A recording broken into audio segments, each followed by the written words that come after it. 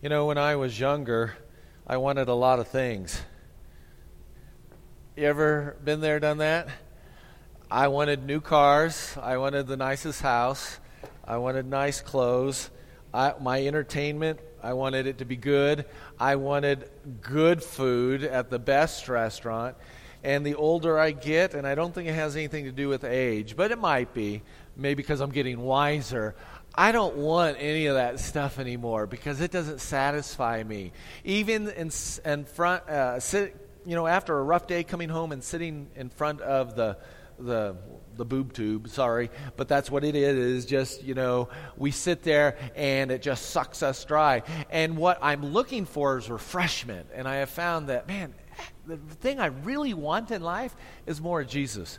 The more I get of Jesus in me, the more refreshed I am, the more peace I have, the more joy I have.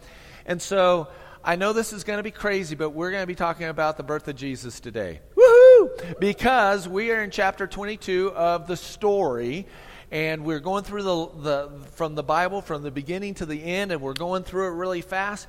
But here's the upside to going to Bethlehem this morning. We're past Christmas. So we kind of have a freer mind about it. We're not stressed about Christmas. We don't have to worry about presents. We may have to be worried about paying for bills. But we're going to be looking at that. But before we get there, I just want to lift up this and say this book, it contains the mind of God.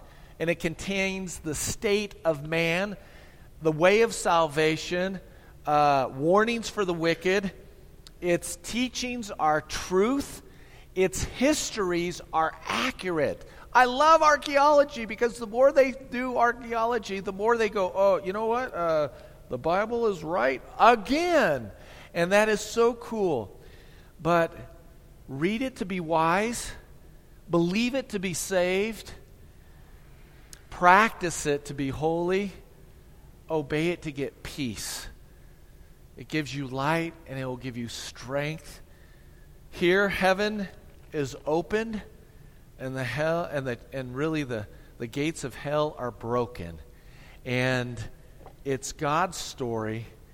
And here's the good news: we're invited into it, aren't we? See, the Bible really has one storyline, but two halves, right? Let's throw that up on the screen for just a moment. It has one story, but there are really two parts. The lower part we talked about. Adam and Eve started in the garden. They were tempted to evolve to be God, and they rebelled. They said, God, there's only one rule. Of all the rules, there's just one, and we're not trusting you. Sin comes into the world. We suddenly have the sinful nature that has to be dealt with. And that's the lower story. And as I said last week, Noah got onto the ark and got off the ark, but his problem wasn't solved. We still have this nature of wanting to put ourselves on the throne of our own heart. That's what we want to do. It just comes naturally. You do not have to teach your young children to say, no, mine. Or to hit their little brother or hit their little sister. You don't have to teach them that. Why? Because there's something ingrained in us, and we have to deal with it. Nothing really has changed. But the upper story also starts off in the beginning. But God's big, grand upper story is a long tale that has all of our stories in it. And the plot line is this: God is the creator who has a passion to be with us and to be worshiped by us. So the problem of sin has to be dealt with, since it's now part of our nature, and it keeps us away from intimacy with Him. So He begins to deal with sin. And He's going to bring somebody forth, Jesus, the Messiah, that not only is going to change our future environment, He's going to change our heart right now. That's the beauty about coming to Jesus. It isn't a ticket to heaven. It is an invitation to start living a different way of life that is filled with His power and His deliverance, but He is the change agent. He changes men and women to be who you were created to be. So, God has this crazy new idea that He's going to introduce in chapter 22. And that is being born from above. that he is going to send forth himself, Jesus the Messiah. Now, 400 years have gone by. That's a long time, isn't it? 400 years has gone by. God has not sent a prophet. He has not sent a judge. Israel doesn't even have a king. So from Malachi all the way to the Gospel of Matthew, there's 400 years of stone cold silence from God. You'd think the nation of Israel would just say, "Yeah, I give up." Now, what was God doing? Where is this promise of the Savior? Because the lower stories continued. But the question is where is God during this 400 years of silence? Now, the upper story, God wanting to save us, and our lower story about being messed up, dysfunctional. I'm part of this group, baby, right here. Messed up, dysfunctional, need help. God is going to suddenly collide. Our two stories are going to collide right today. Today, the upper story and the lower story are going to go boom. I want to show you some other collisions. Is that going to hurt? Yeah. Are you going to notice that collision? Yeah. How about the next one? Is that going to hurt? That's going to be a collision. Okay, this next one is really tough. How about this one? Is there going to be a collision between concrete and a bicycle? Yes, it's going to be a faceplant, right? How about this is a better kind of collision, but still it's going to be a collision. And how about this one? Is this going to have a little collision? That big boy is going to create quite a splash, right? How about this last one? Let's just leave that up for a second, Heather. Imagine if God put all the oceans together. All the oceans of the world were together. And God had a drop. And he just dropped it from heaven.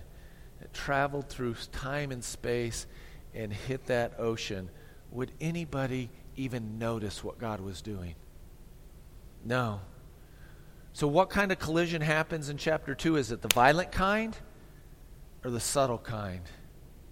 It's a humble one. It's an ordinary one. A story that I said we may be all too familiar with because we just celebrated Christmas, but we're going to talk about Jesus coming into the world. What was God doing for 400 years? I'll tell you what he was doing. He was preparing the rest of the world for the Messiah, since the people of Israel didn't get it done. God's upper story is always going to go forward, even if we choose not to participate in it. In Galatians, it says this about Jesus coming into the world. But when the fullness of time had come, God sent forth his Son, born of a woman, born under the law, to redeem those who were under the law, so that we might become his children. It's an interesting phrase that God sent Jesus at the exact right moment in time.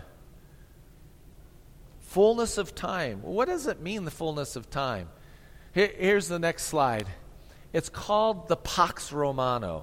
It's just a fancy way of saying Roman peace. Did you know there has been no other time in the history of the world that there was a military operation that made roads throughout the known world? Rome controlled the entire world, and they made roads. They're great engineers, but with roads came armies, but with roads came information. Because one country, Rome, controlled the entire world, there was relative peace. You could travel all the way from Rome to Palestine and not really be in that great much of fear, because the government was keeping peace. And not only that, everybody was bilingual. I'm trying to learn Spanish as tough as my old brain is. I'm trying. But everybody was bilingual because there was a thing called Koine, which just means common Greek. So if you were a Hebrew, you would be speaking Hebrew. But when you went out into the world, you would know how to speak Greek, Koine Greek. So there's a common language. It's almost like the internet. Can the internet go places you've never thought of? Oh, man. We can get information instantaneously, can't we? We can go over here. We can see videos that were shot in Nicaragua, to China, to Uzbekistan. You can go anywhere on the internet. There's this information that's expanding. And God said, okay, this is the exact right time for Jesus to enter into the world. But maybe the number one thing that God was doing during the 400 years of silence, he was preparing the rest of the world to receive Jesus. And this is how. I want to introduce you to a Greek word, but it's the word. It's the word logos or logos.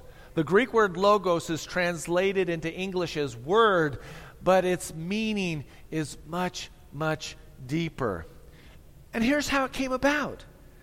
Ever hear of a guy named Socrates? Socrates had to drink hemlock, right? Glunk, glunk, glunk. And he was forced to commit suicide by drinking poison because here's this Greek scholar, not a Hebrew scholar, a Greek scholar, and he came to the conclusion, because he was such a brilliant man, he said, all these gods are false. There must be only one true God. And because he made that statement, he lost his life. But before he lost his life, he said, and I'll get a little more quote, the word logos, or the word, refers to ideas that resided in the one true God. He called it the divine mind. And his students, ever hear of these guys? Plato and Aristotle? They took this concept of the word, the logos, being in the divine mind a little further. Plato offered the possibility that the word may one day come forth from the divine mind. Here he is almost prophesying that one day a word is going to come from the divine mind. Heraclitus, a philosopher who lived in Ephesus, and he's the famous guy that said you can't step into a river, the same river twice. I don't know if you've ever heard that famous saying. But he said that what the Logos was omnipotent wisdom that steers everything. He said it's providence. Then another Greek philosopher named Zeno says that not only is the idea of the Logos a divine idea, but it's a divine command. That is, the divine mind thinks something and it creates it. And then another philosopher comes by and he says, God, this divine mind, will speak a word and will create something from nothing. Boy, it sounds a lot like what God did in Genesis 1:1, doesn't it? Because in Genesis 1:1, doesn't he say, let there be light, and what happens? Boom, there's light. He said, let there be an expanse between the waters, and boom, there's heaven and earth. And God just has to say the word, the logos, and suddenly it is created. A very powerful God. Psalm 33 says it this way, by the word of the Lord the heavens were made, and by the breath of his mouth all of their host.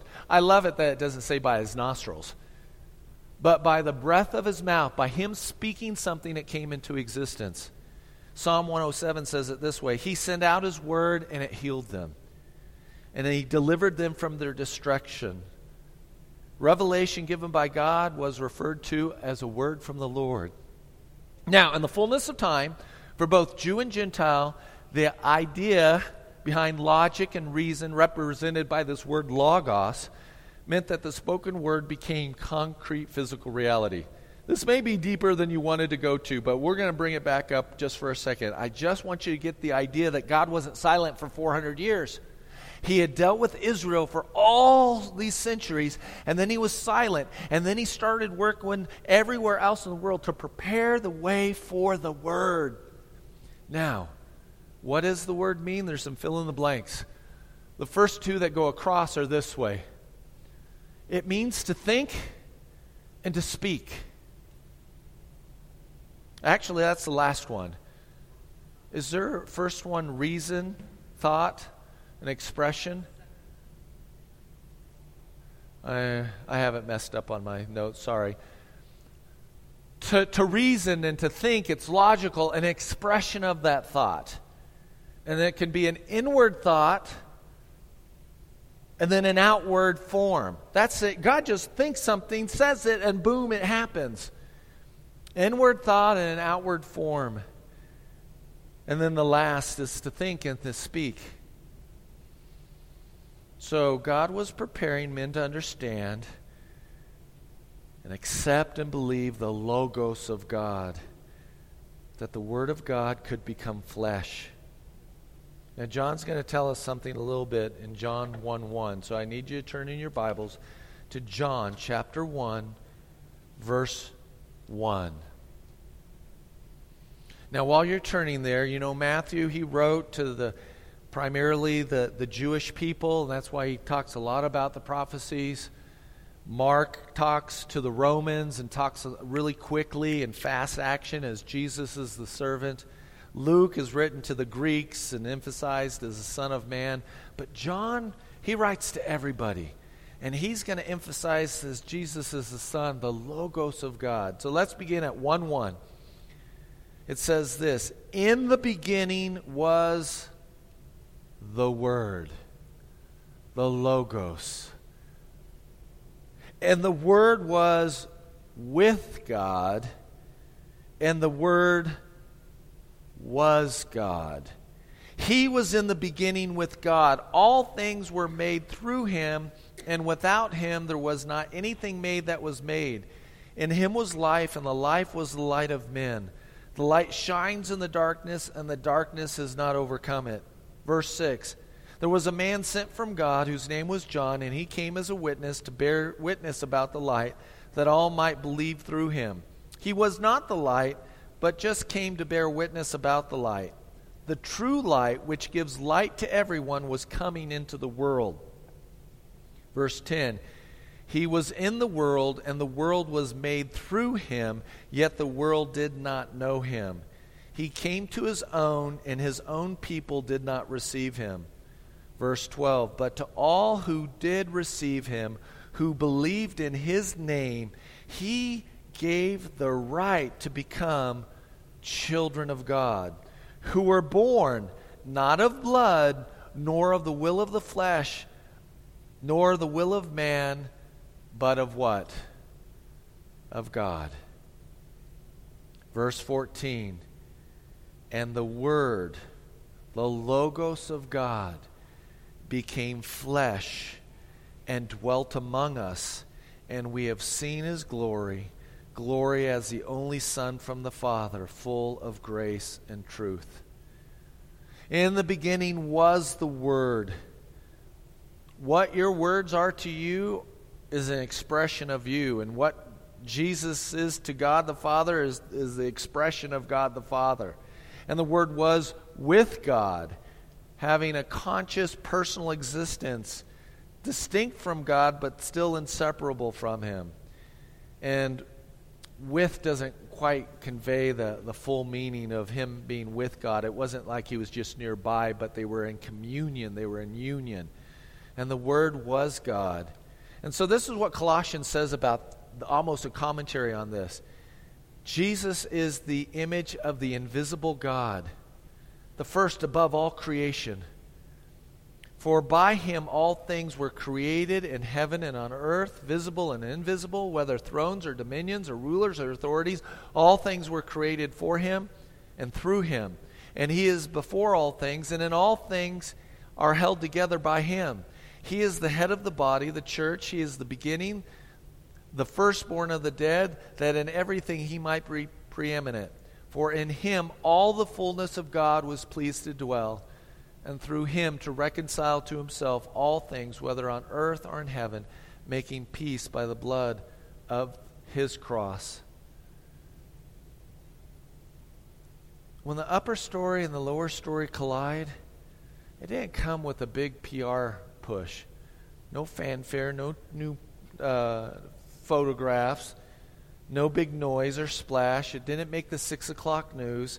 God invaded and collided with our stories humbly, because not only did he come to be with us, but he came to be one of us. For even the Son of Man did not come to be served, but to serve, and to give his life as a ransom for many. And do you know, if you were actually go to Bethlehem today, at the right time of day, Herod, the king of the land at that moment in time, He was a puppet king of Rome, of Caesar. Here was his palace, and at the right time of day, the shadow would have reached Bethlehem. In the shadow of what everybody thought was important, the King of Kings was born into this world. The Word became flesh. God added humanity to his divinity so that he could relate to us, to show us. He laid down his glory that he might be like us. Jesus knew hunger. Jesus knew frustration. Jesus knew temptation. Jesus knew what it was like to stub his toe and not lose his thoughts or his mouth or self-control. Jesus knows exactly what you have gone through because he has been betrayed. You've been betrayed before. You have been hated before. All those things Jesus experienced. Jesus experienced loneliness. Some of us experience loneliness to a degree that we just can't even get our heads wrapped around. All of this, Jesus took on flesh. The Word spoke, and suddenly Jesus is here. Jesus has created everything. And he said, but I have come to invite them back into my presence. And I need to show them who God is like. Even the Greeks, with all their pantheons of Zeus and you know, they've got so many gods. The intellectuals of Greece said, no, there's only one true God. Nobody but one incredible being put this all together. All of creation shouts at you that there is a creator. The Greeks were smart. They just didn't know who it was. And Jesus came forth and said, I'm here. I'm here. In chapter 22, the Logos was accepted by some. That's the next fill in the blank. And who accepted it? Mary and Joseph. Mary and Joseph accepted. Let's just turn to Matthew. No, let's turn to Luke. Let's hear her story. Go to Luke chapter 1 and pick it up at verse 26. It says, in the 6th month of the angel Gabriel was sent from God to a city of Galilee named Nazareth, to a virgin betrothed to a man whose name was Joseph, of the house of David. And the virgin's name was Mary. And he came to her and said, greetings, O favored one, the Lord is with you. But she was greatly troubled at the saying, and tried to discern what sort of greeting this might be. And the angel said to her, do not be afraid, Mary, for you have found favor with God. And behold, you will conceive in your womb and bear a son, and you will call his name Jesus. He will be great and will be called the Son of the Most High. And the Lord God will give to him the throne of his father David. And he will reign over the house of Jacob forever, and his kingdom, it will never end. And good old Mary. Now Mary's a teenage girl. She might be 14, she might be 16, she might be 17, but she's definitely a teenager because teenagers got married at that time. And she says to the angel, how will this be since I am a virgin? She's not doubting, but she knows she's never been with a man. So she's trying to say, how am I going to be pregnant? And the angel says this, the Holy Spirit will come upon you, and the power of the Most High will overshadow you. Therefore, the child to be born will be called Holy, the Son of God. And behold, your relative Elizabeth, in her old age, Aunt Lizzie, if you want to say, has also conceived a son, and this is the 6th month for her who is called barren. And then he says, for nothing will be impossible with God. His upper story is going to go forth. And Mary said, look, this is important. Mary said this, behold, I am the servant of the Lord. Let it be to me according to your word. And the angel departed. Now, let's put ourselves in Joseph's situation. Mary has to come and says, hey, babe, I'm pregnant. And he's going to go, what? And she's going to say, yeah, this angel came and said that the Holy Spirit was going to give me a baby. And what is Joseph thinking? Right. Sure. So he comes up with an idea. Even though they're only engaged, you have to go through the divorce process in this culture. And he says, I'm just going to divorce her. I don't want to marry a tainted woman, a woman that's sleeping around. And I thought I trusted her, and now I can't. But what has happened? He has a dream. And in the dream, an angel comes to him and says, Joseph, the child that Mary will bear is of the Lord. This is of the Holy Spirit. Marry her. Then what does Joseph do? He gets up immediately and marries her. Write down these 3 words under this outline part. It's not on the screen. Write trusting, write obedient, and write sacrificial. They were trusting, they were obedient, and they were sacrificial. Because they found themselves in the biggest scandal in their little village. You know, Tammy and I, we came from Missouri, town of 4,500. You stubbed your toe, the whole town knew what you had done.